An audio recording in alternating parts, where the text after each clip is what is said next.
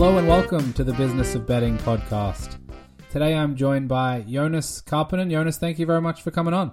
The Business of Betting podcast is proudly brought to you by the Betfair Hub from Betfair Australia.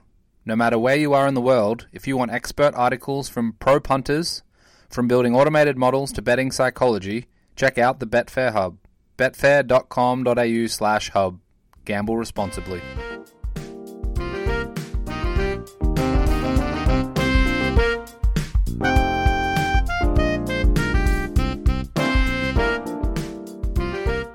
Today I'm joined by Jonas Karppinen. Jonas, thank you very much for coming on.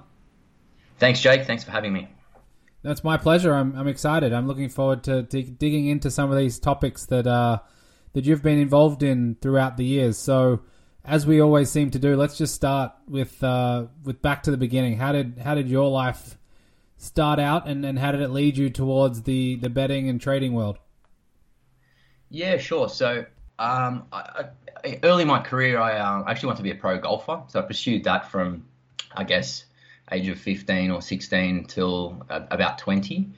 And that was my first love. And I was decent at it, probably could have turned pro, but I think it would have ended up being a grind. I would have been one of those battling tour pros out there. And I think I probably came to that realization when I was about 20. And then I thought, what next? And I'd always been, I guess, fascinated by numbers and the concept of trying to find edges. So I did a quant finance degree at Sydney Uni, and from there ended up in doing a bit of part-time work at a hedge fund, just doing some back testing of some strategies, and that was right during the GFC. So it was like a really fascinating time to be in the markets. And then I guess soon after that hedge fund CEO introduced me to one of his friends who was running a prop firm, and that's where my career started. And then, so I was primarily in options market making over that 4 years, and that was a really interesting space. Then after, about 4 years into that, the volatility really died in the market. So there wasn't too much opportunity there in that game, at least at that time. So I thought, what's next? And I noticed Bet365 had opened up an office in Sydney. So I thought, okay, there are a lot of principles, I guess, that are relevant to bring over from the trading world into the betting world, especially from an options market making side, where essentially you're pricing up the probabilities of stocks, of indexes moving through certain levels. You're trying to price, I guess, a future probability distribution of prices. So I got in touch with Bet365 and had a few chats, and long story short, started there pretty soon after that in their in-play team. And that was a pretty fascinating role. I was sort of focusing on, I was a generalist plus a golf specialist, if you like. So covering about 15 of the core sports, purely in play. And then golf in play. I was kind of the Asian time zone head of in play golf, if you like.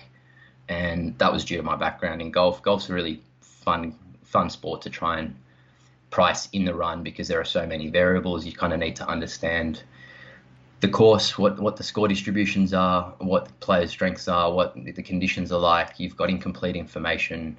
So I really enjoyed that in-play golf side of things, whereas the generalist role wasn't quite as intellectually stimulating, if you like. But yes, I was at 365 for about 5 years, and that was a good stint there. And then I guess I thought I was sort of hitting a plateau there just in terms of my development. And I thought, and I've always been kind of half ambitious, so just wasn't quite getting what I needed there in terms of career. So I decided to just jump out and just have a crack on my own, doing various things. And I've been involved in a few projects since then, and I'll go into Edge Alerter in a sec, but been involved in a crypto project where we tokenized the Perth Mint's gold. So I was involved in that for a few years, consulting to them. I started my own startup, which is it's called the Happiest Hour. It's a food and drink specials platform. And then the other project I was involved in is Edge Alerter, which I started a couple of years ago. And I guess Edge Alerter, and we'll go into that in more detail in a sec. But that's all about helping punters do a couple of things. One, take advantage of the sport and racing promotions that are out there. We've got quite a unique model into how we yield edge out of those. That's quite different to many others. And then the second thing is we educate members on a bunch of things, including the numerical component to betting, and really how I'm bringing over a lot of the principles of professional trading to betting, so helping members sort of understand core principles there. The second thing is I've got some training around sort of how the bookmakers view customers, and that's quite interesting to know. If you're going to take the bookmakers on, it's useful to know kind of how they view the other side, how they view customers. So that's useful information. And the third thing that we educate members on is the psychological component. And again, simple principles from the professional trading world, but there are some really core principles there that can help bettors as well. So yeah, I guess that's how I've gotten to here, and now EdgeAlert is continuing to grow quite fast. So I'm focusing more and more time on that. Geez, mate, you must be hitting retirement age shortly then with all that. Maybe in terms of blood pressure, but not age yet.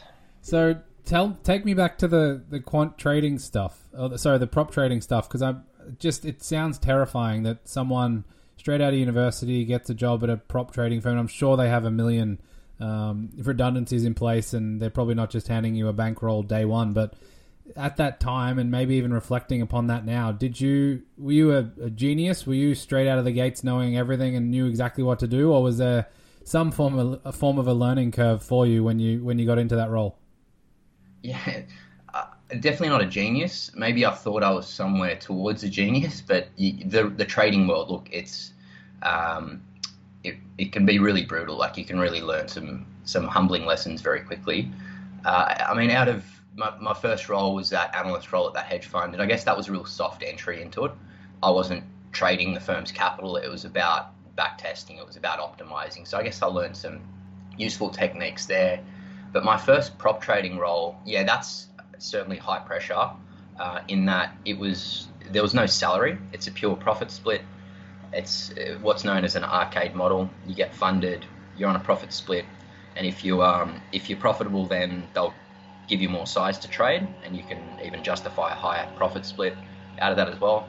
So the way that worked was, what I've explained there, and then it was really a matter of getting trained up on some core things around how markets move, some basics on technical analysis and how that may or may not help.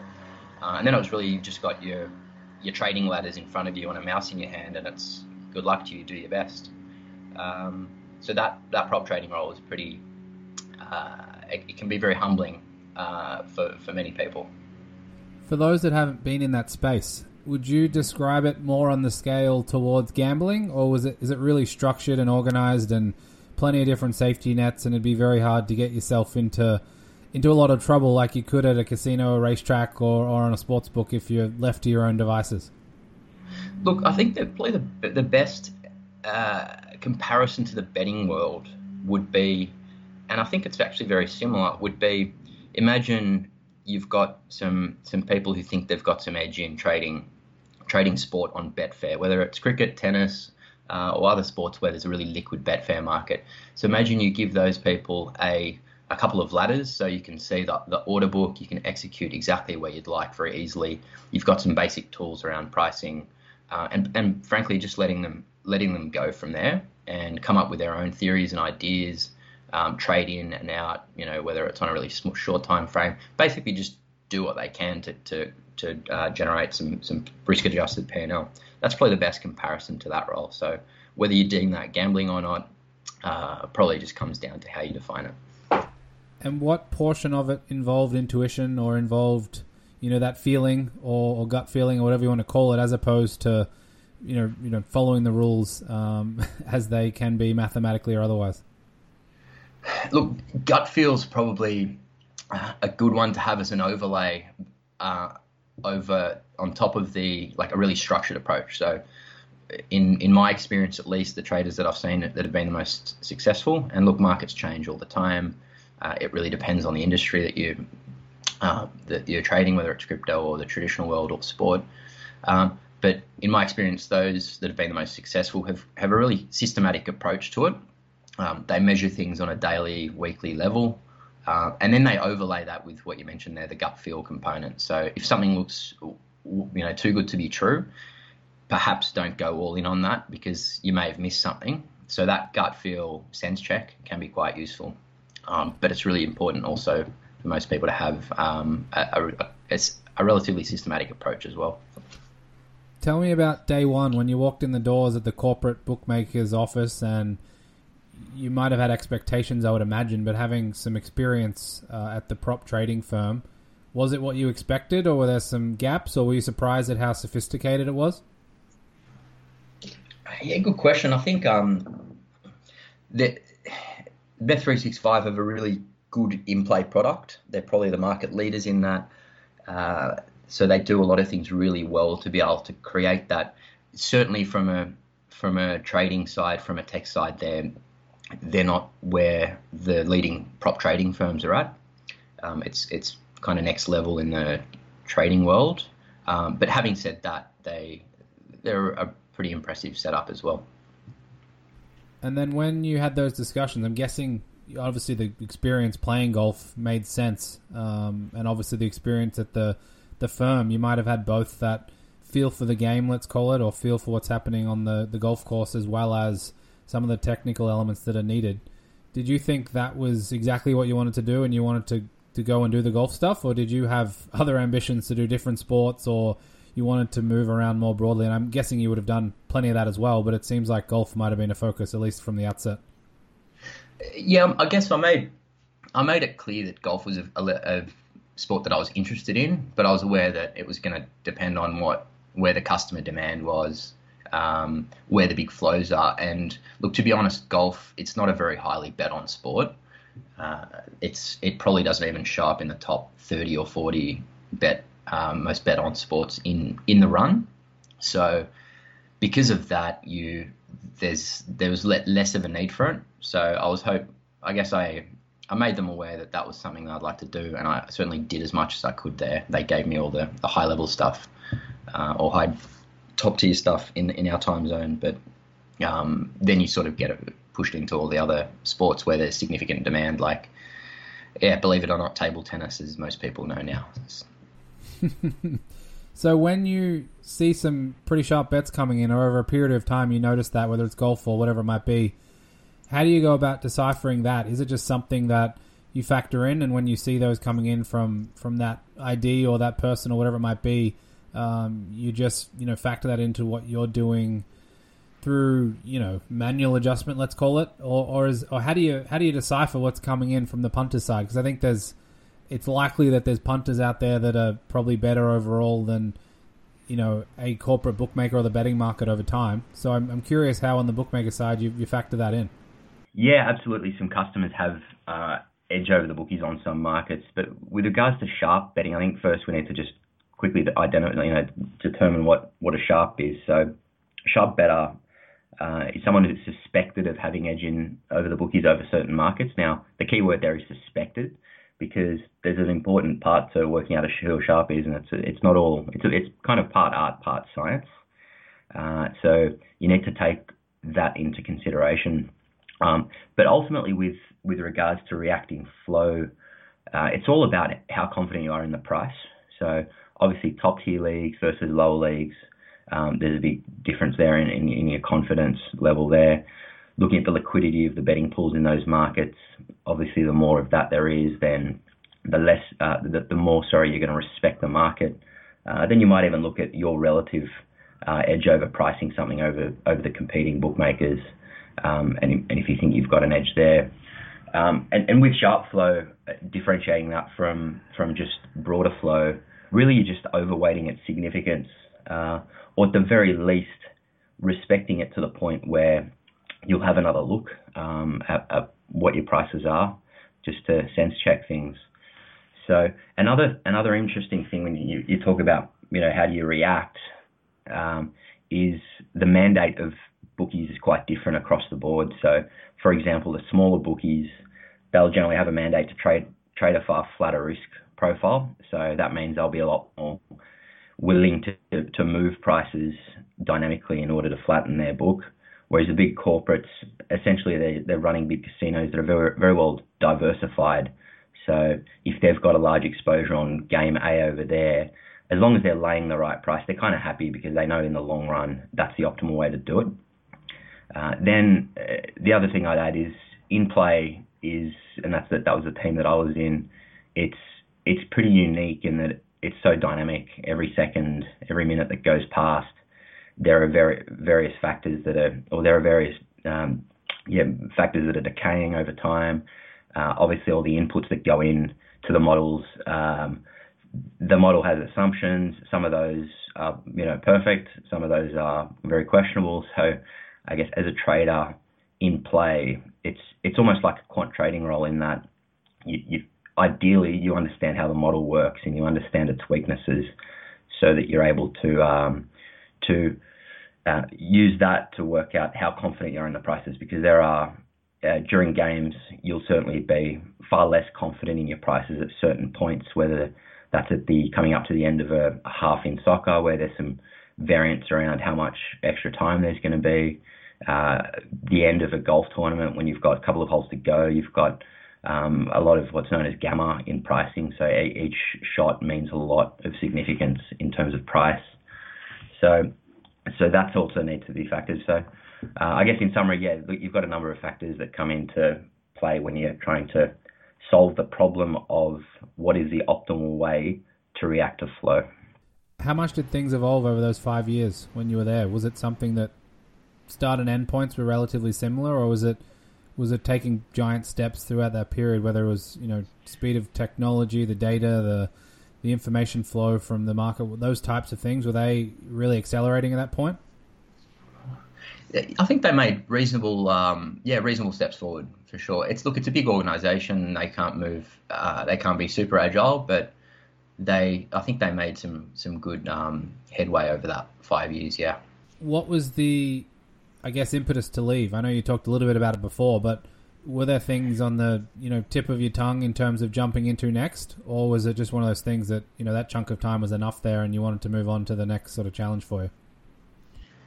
Yeah, so I guess I was on a good growth path there, but it was probably more linear than anything else. So I was still relatively young, even though you suggested earlier that I might be close to retirement age. But yeah, I guess I was just a bit more ambitious than what they could offer, so I thought I'd have a crack myself. We left on very good terms. They mentioned I can come back if I'd like. But I guess I wanted to have a crack on my own on various projects. So what came next after that? Because I'm guessing with that background and the way the world's heading, towards digital and online and the internet and all those types of things, there's probably plenty of options for you. Yeah, there were a few options. I'd been involved in the crypto world a little bit during my time at Bet365, so I was certainly open to things in that game. That was just before the real bubble of 17-18, although that doesn't look like a bubble anymore. So I was open to opportunities in crypto. One other thing that I'd developed while at Bet365, I mentioned earlier, was that platform called the Happiest Hour. So I wanted to give that, got a couple of co-founders on that. We wanted to give that a good push for 6 months and just get that to a really self-sustainable user level. So that connects people with, as a pub owner, you download, you log in and put all your food and drink specials on there, and then on the customer side, you just find all the happy hours and food specials in one platform. So I wanted to give that a push. So we did that for 6 months, and we got it to about 70,000 users, and that's a self-sustainable business now. So that was good. That was my main goal. And then I had been involved, like I mentioned, the crypto thing. So I ended up working for a project that tokenized the Perth Mint Gold. So that project's now been live for a year. So I was just sort of consulting to them. And then the third thing was this, I always wanted to try and get back into the betting world in some way. I thought through my background in professional derivatives trading especially, and then with a bit of a stint in betting, there are a lot of principles from the professional trading world that I think can be applied to the betting world. And that's not going to surprise any of you listeners here. But I thought specifically just Joe Punter out there who's betting on whether it's races or sport, I think there's a gap there as far as Joe's unable to find really good unbiased information that has no conflicts of interest, and I'll go through what I mean by that in a sec.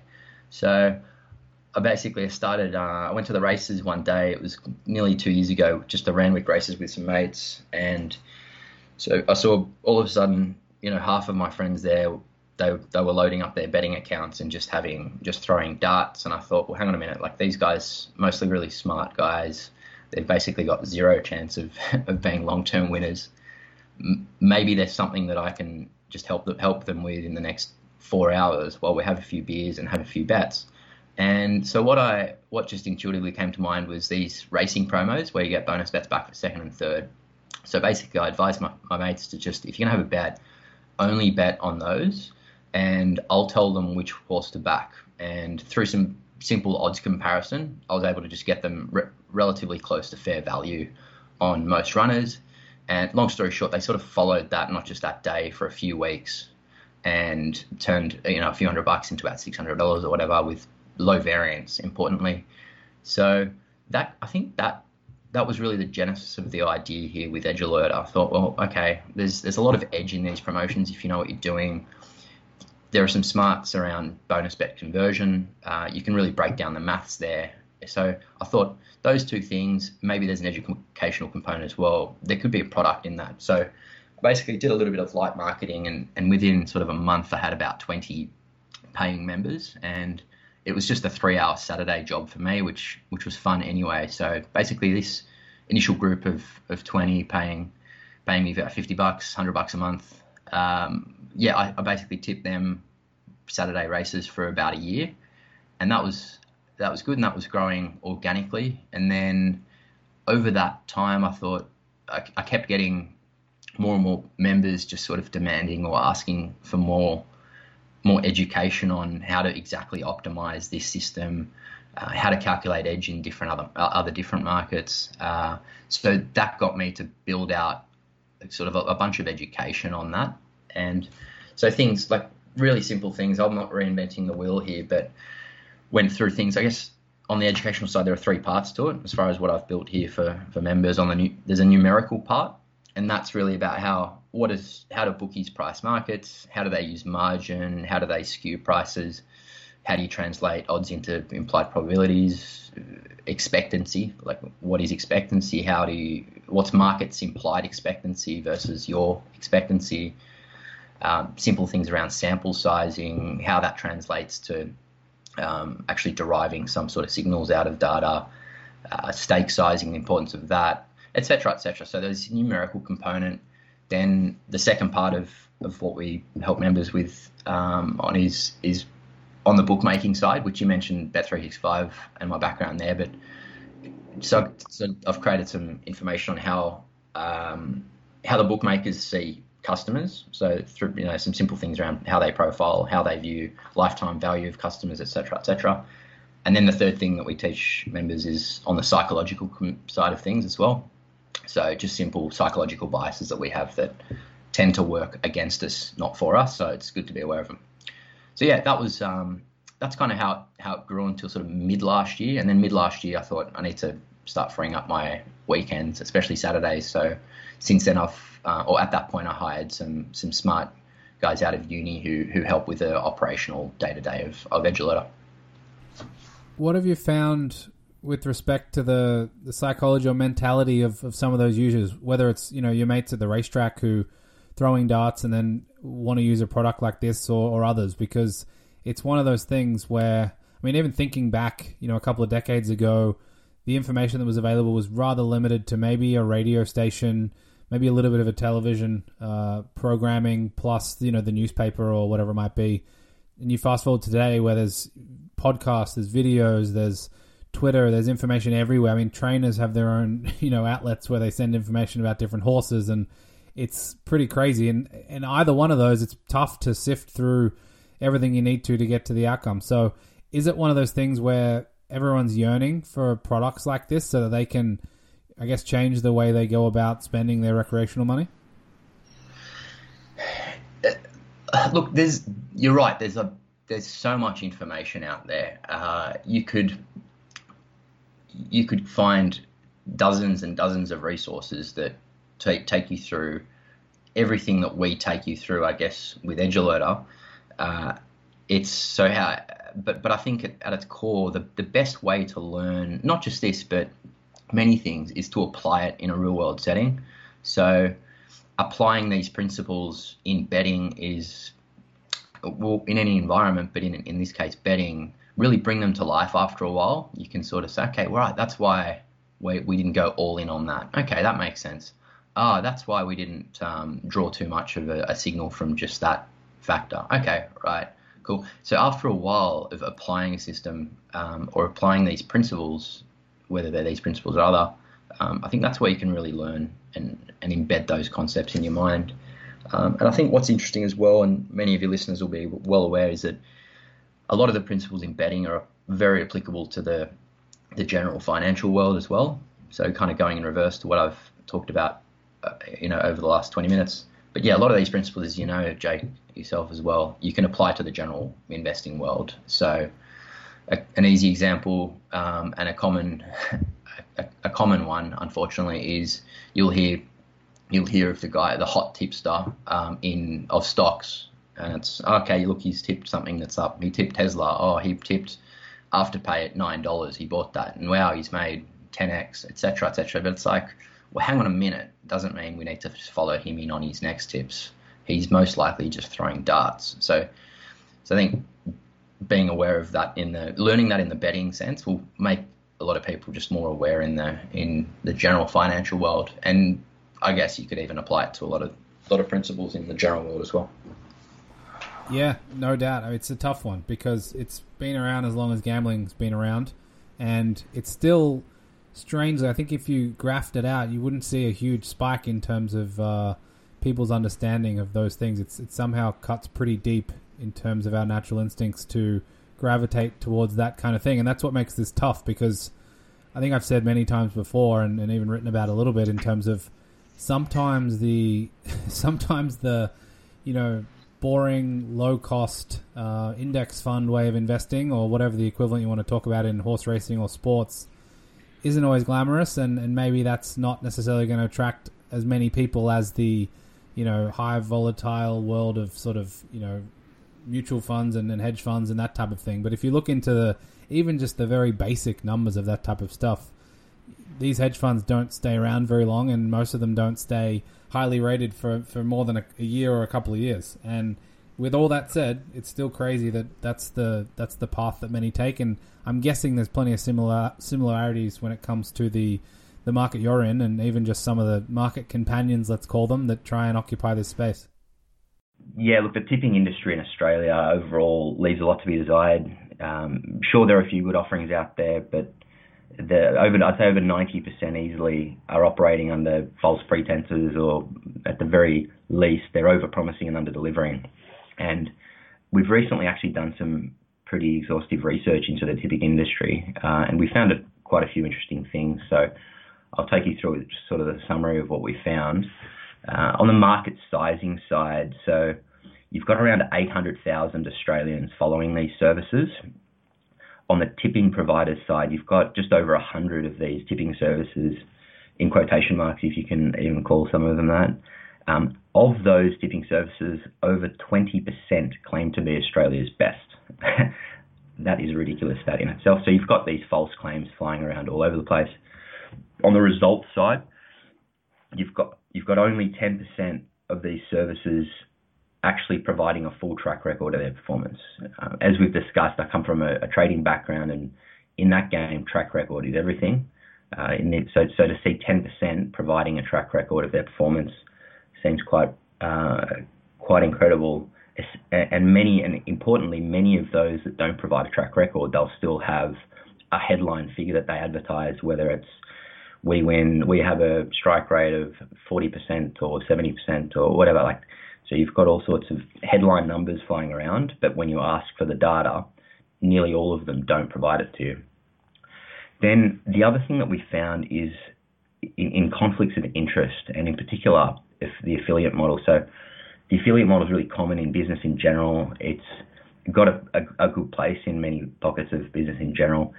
It's very common in the betting world, and I think it's quite relevant and fine for the most part. However, where the affiliate model should not be applied in the betting industry is with regards to tipsters. You should not be a tipster and an affiliate, and it's really simple why.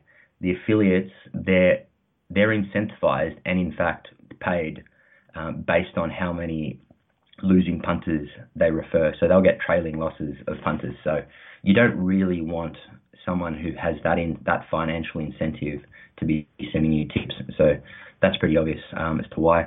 The other thing we found is, and again, just on the affiliate model, it's fine if you've got a business model and there might be a conflict of interest.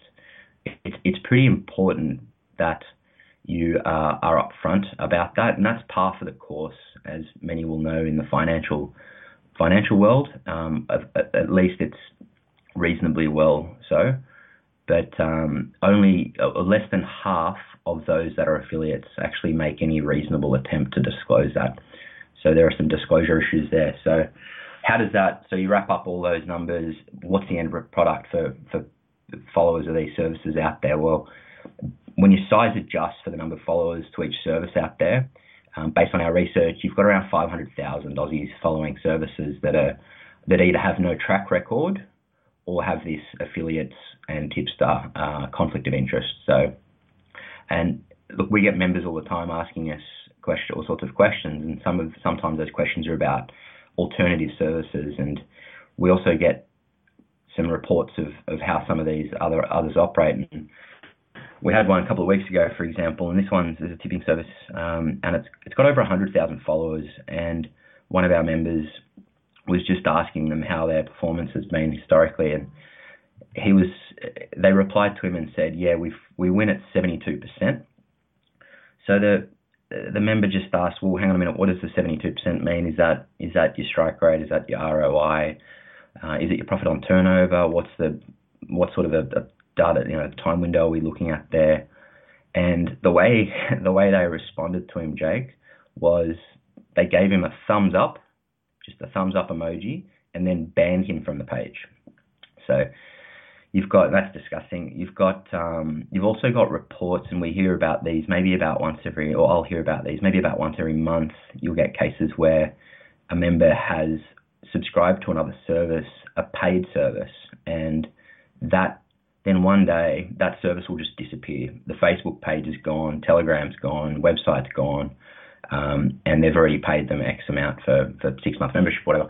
And then not only that do they just disappear, but then then there are a few weeks go past, and then there are very strong suspicions that the same guys have just started all over again under a different brand. So, look, I've got a professional trading background, as you know, and in that game, track records need to be shown, claims need to be audited, and look, frankly, if you're found to be misleading anyone, then your reputation is dead.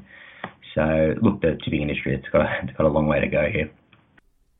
How much of it is on purpose or like purposeful, ignorance of things? Because if I wanted to convert this podcast and the Twitter feed and whatever else into a tipster, I could probably do a decent job, I would imagine, by just being, and I wouldn't say I'm an expert either. I'm an interested party or whatever you want to say, but I could, even now, the NFL's on at the moment. I'm an NFL fan, and there's sports books that have no vig or even money, so $2 in Australia or plus 100 here in the US, where I could, quite easily just go and bet whatever size bet I want on either side, and I'm going to get my money back. It's literally how the math works. So I could do that, and then after the game, just post the winning one and obviously leave behind the losing one. Or I could, even some of the stuff you're talking about money back for first and second, I could probably have a few decent sized bets on some even money chances in small fields who I think are probably likely to finish in the top couple, and do that type of stuff and be very sneaky about it. And obviously, if I'm doing that affiliate stuff as well, then the conflict of interest is brought to life. Is it something that you think is done in a sophisticated way that should be sort of pointed out, or is it one of those things where maybe it's just naive people that don't fully understand some of these things to the level they should? It's to a degree, but a little bit of both. It's a little bit of A, a little bit of B, but it's way too. I'm not saying there needs to all of a sudden be regulation in this, but there needs to be.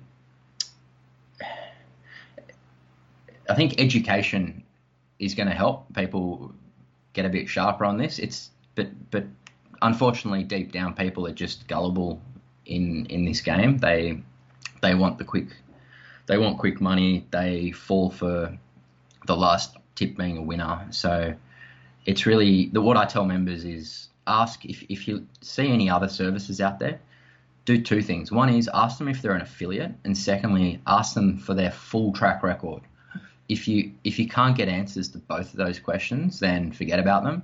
If they're an affiliate, be very really tread with caution there, because there is a conflict that you need to be aware of. So those are really the two most basic things, and then I guess there are various other components to it as well, as in okay, there might be a tipster up 50% in the last month. Well, is that true edge, or did they just have a lucky run? Look, there's a great example of maybe it was about 30 or 40 years ago, the way stockbrokers used to hustle customers. So they'd look at the top 100 companies in the S&P, and they'd send stock tips to just randoms, and they just drop them off in mailboxes. They'd drop 10 stock A into mailbox over there, 10 of stock B over there, etc. And then at the end of the year, they'd look at the top 10 performing ones, and then they'd go back to those and go, hey guys, remember that letter that I sent you? And they'd convert quite a lot of those. So there are in this industry, in this tipping industry, there are a lot of hustlers out there, and there's a lot of room for improvement. So to anyone out there who's following a service, I'd just say, just ask those two questions. Are you an affiliate? And secondly, can you give me your full track record? And then on that full track record, you try and work out if that's true edge or not, or have they just got 2 weeks of data and they've had a couple, they've had one $20 winner, and that's explained all their I've heard the Twitter version of that as well, where people just set up 10 Twitter accounts and start pumping out some bets, and the chances are one of them is going to do pretty well, and they'll just continue on with that one and burn the rest and keep doing that over and over until they keep getting sort of their audiences built that way, which is pretty scary. Do you think it's getting worse? Do you think it's sort of stagnated around where it's always been at, or what's your impression over the last couple of years, especially of how this is going? Look, to be honest, I haven't been that familiar with the tipping service until sort of the last 6 months, during which I've been researching it. So I don't really have much of a gauge on or finger on the pulse of how it's trending. I know that there are certainly some high profile tipsters coming into the market now, offering really some good systems and some decent education. So they're certainly helping raise the bar. But I don't really have a finger on the pulse on how the more general tipping service is trending. One thing I'd say is that there are some services out there, like to your Twitter example, that they'll throw darts for two months, and if they don't perform, they literally just close down and start all over again. So there are quite a few of those, which is pretty disgusting, to say the least.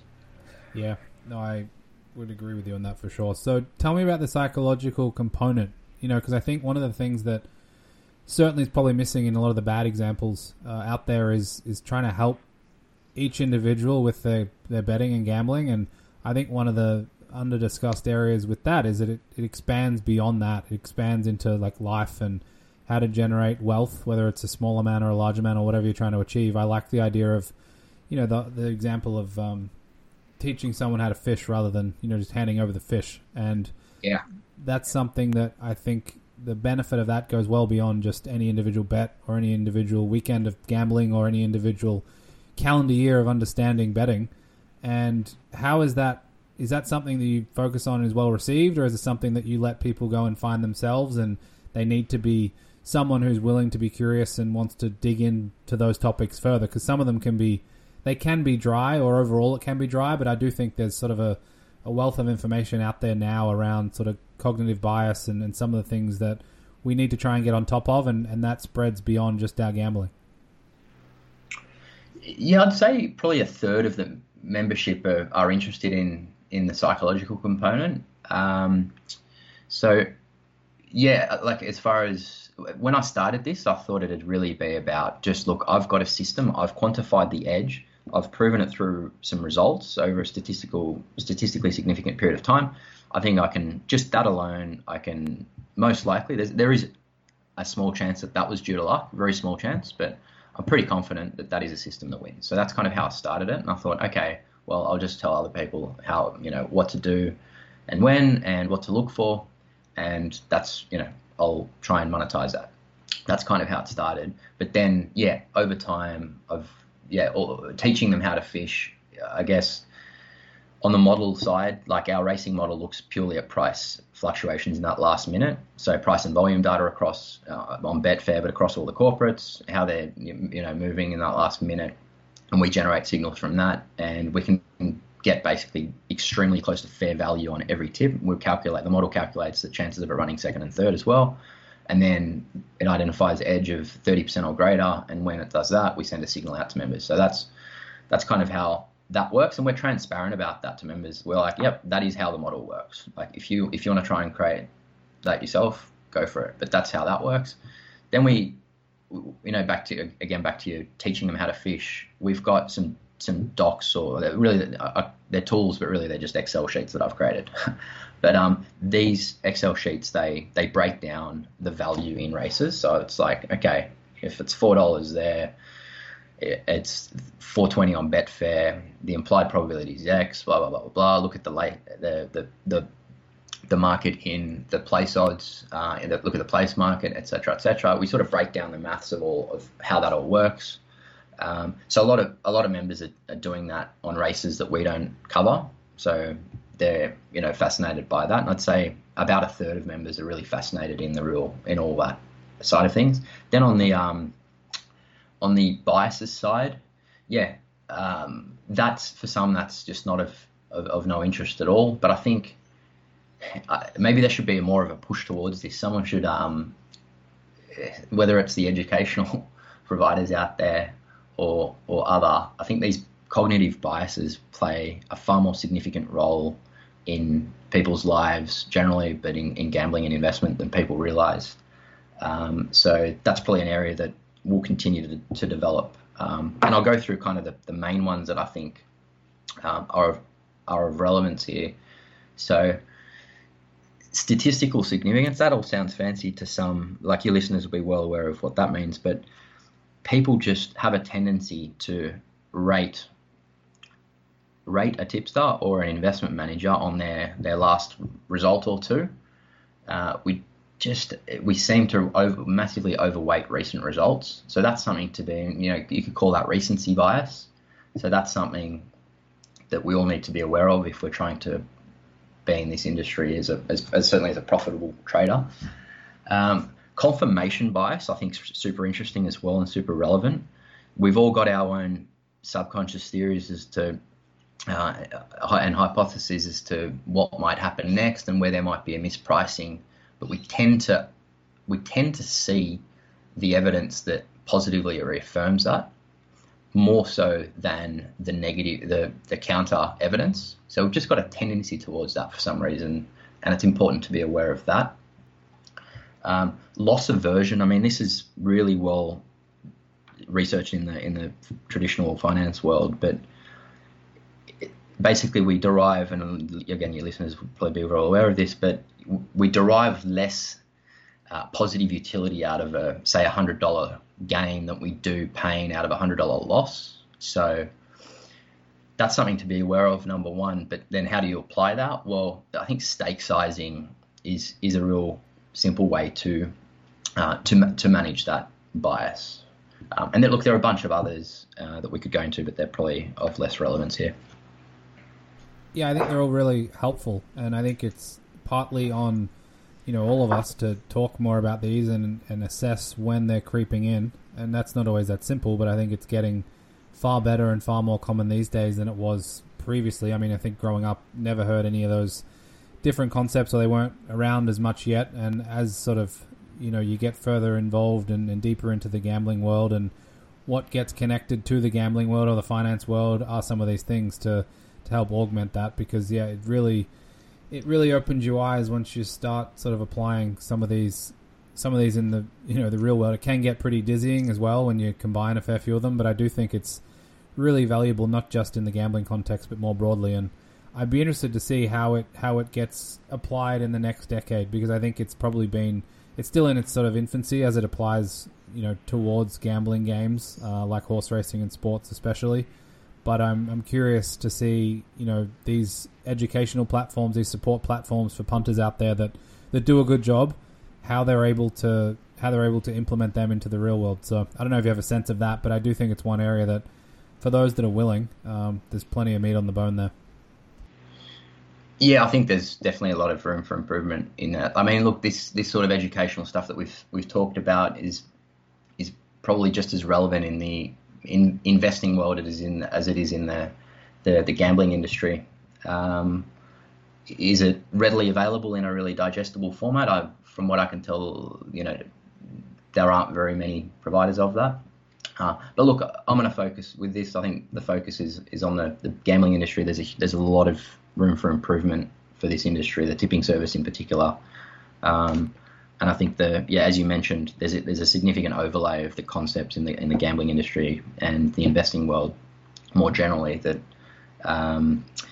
can be very useful for people, especially in that applied context where concepts really do come to life. So tell me what's on the agenda for Edge Alerter moving forward? What's, whether it's in this space or even branching out more broadly in the gambling world, what's interesting enough to take up your time, given obviously your background? There's plenty of different areas and things you've spent time on, but is Edge Alerter something that can be longer term, that you can sort of carry forward and expand and grow, and will be something you'll be able to focus on fully? So I guess two parts. On the tipping side, things are going really well. The system's continuing to perform. We're winning at 30% profit on turnover. Members are averaging over $700 a week in profit, assuming $50 units. We've never had a losing month. Our sharp ratio's in excess of 40. So, look, based on those numbers, we're the best tipping service in Australia, and we've got the track record to prove that. So we'll naturally continue to do that, while also looking out for new edges. So that's on the tipping side. Then on the education side, and I guess, Jake, we've talked about a lot of these already, but if I was to summarise what we're doing there, the goal is pretty simple. We're just empowering our members to approach betting more like a professional trader to increase their chances of success. We've already done a solid job of building out this platform of tools and education that I've already talked about or touched on, and the members already love that, but in 2021 we'll really be taking that to the next level. It's a pretty well-known fact that only 1% of bettors out there beat the bookies in the long term. We'd love to push that to more like 10%. Just one final question I want to throw at you is around the difference you're seeing even so far between racing and sport. And I don't know if there's a huge difference in what you're trying to do on either, but have you found people are more interested in sport these days, or is racing still pretty dominant? And just the way the betting markets structure up, obviously in sports it's usually 1v1 type thing, whether it's a tennis match, 2 players, or an NBA game with 2 teams. But does racing lend itself better towards this type of thing, or do you think there is a real future now, the way sports is headed and the trajectory of a lot more sporting content out there, that this is something that works just as well on the sports side? Look, for us, it comes down to what promotions are out there as well. So because we do focus heavily on those, that's where the huge edge is. So it's really driven by that. As far as just general interest, from what we can tell, at least from our members, the interest is probably 50-50 as far as racing and sport goes. But as far as just being at the core of what we're doing, we're just identifying where the big scalable edge is. And at the moment, that is a bit more heavily weighted towards racing at the moment. Got it. Okay. And how do people try it out? If they want to take a look, what's the best way? Is it the website? Is it through Twitter? If they want to ask a question or two to you, is there a good way to reach out? Yeah, so feel free to get in touch with us on Facebook, Edge Alerter. Get in touch you can message us on Twitter. Again, the handle's Edge Alerter. You can email us at info@edgealerter.com, or you can connect with me on LinkedIn as well. Awesome. Jonas, thank you very much for your time. It was fun chatting about all those different aspects, and I wish you very much the best of luck with Edge Alerter, and hopefully you can help many punters out there. Awesome. Thanks, Jake, for having me. And I just want to say, well done on getting your podcast where it is today. Like, as we've discussed, the industry is full of noise, so we do need players like yourself out there having really good conversations with people in the industry to keep it moving forward. Appreciate it. Thank you, sir.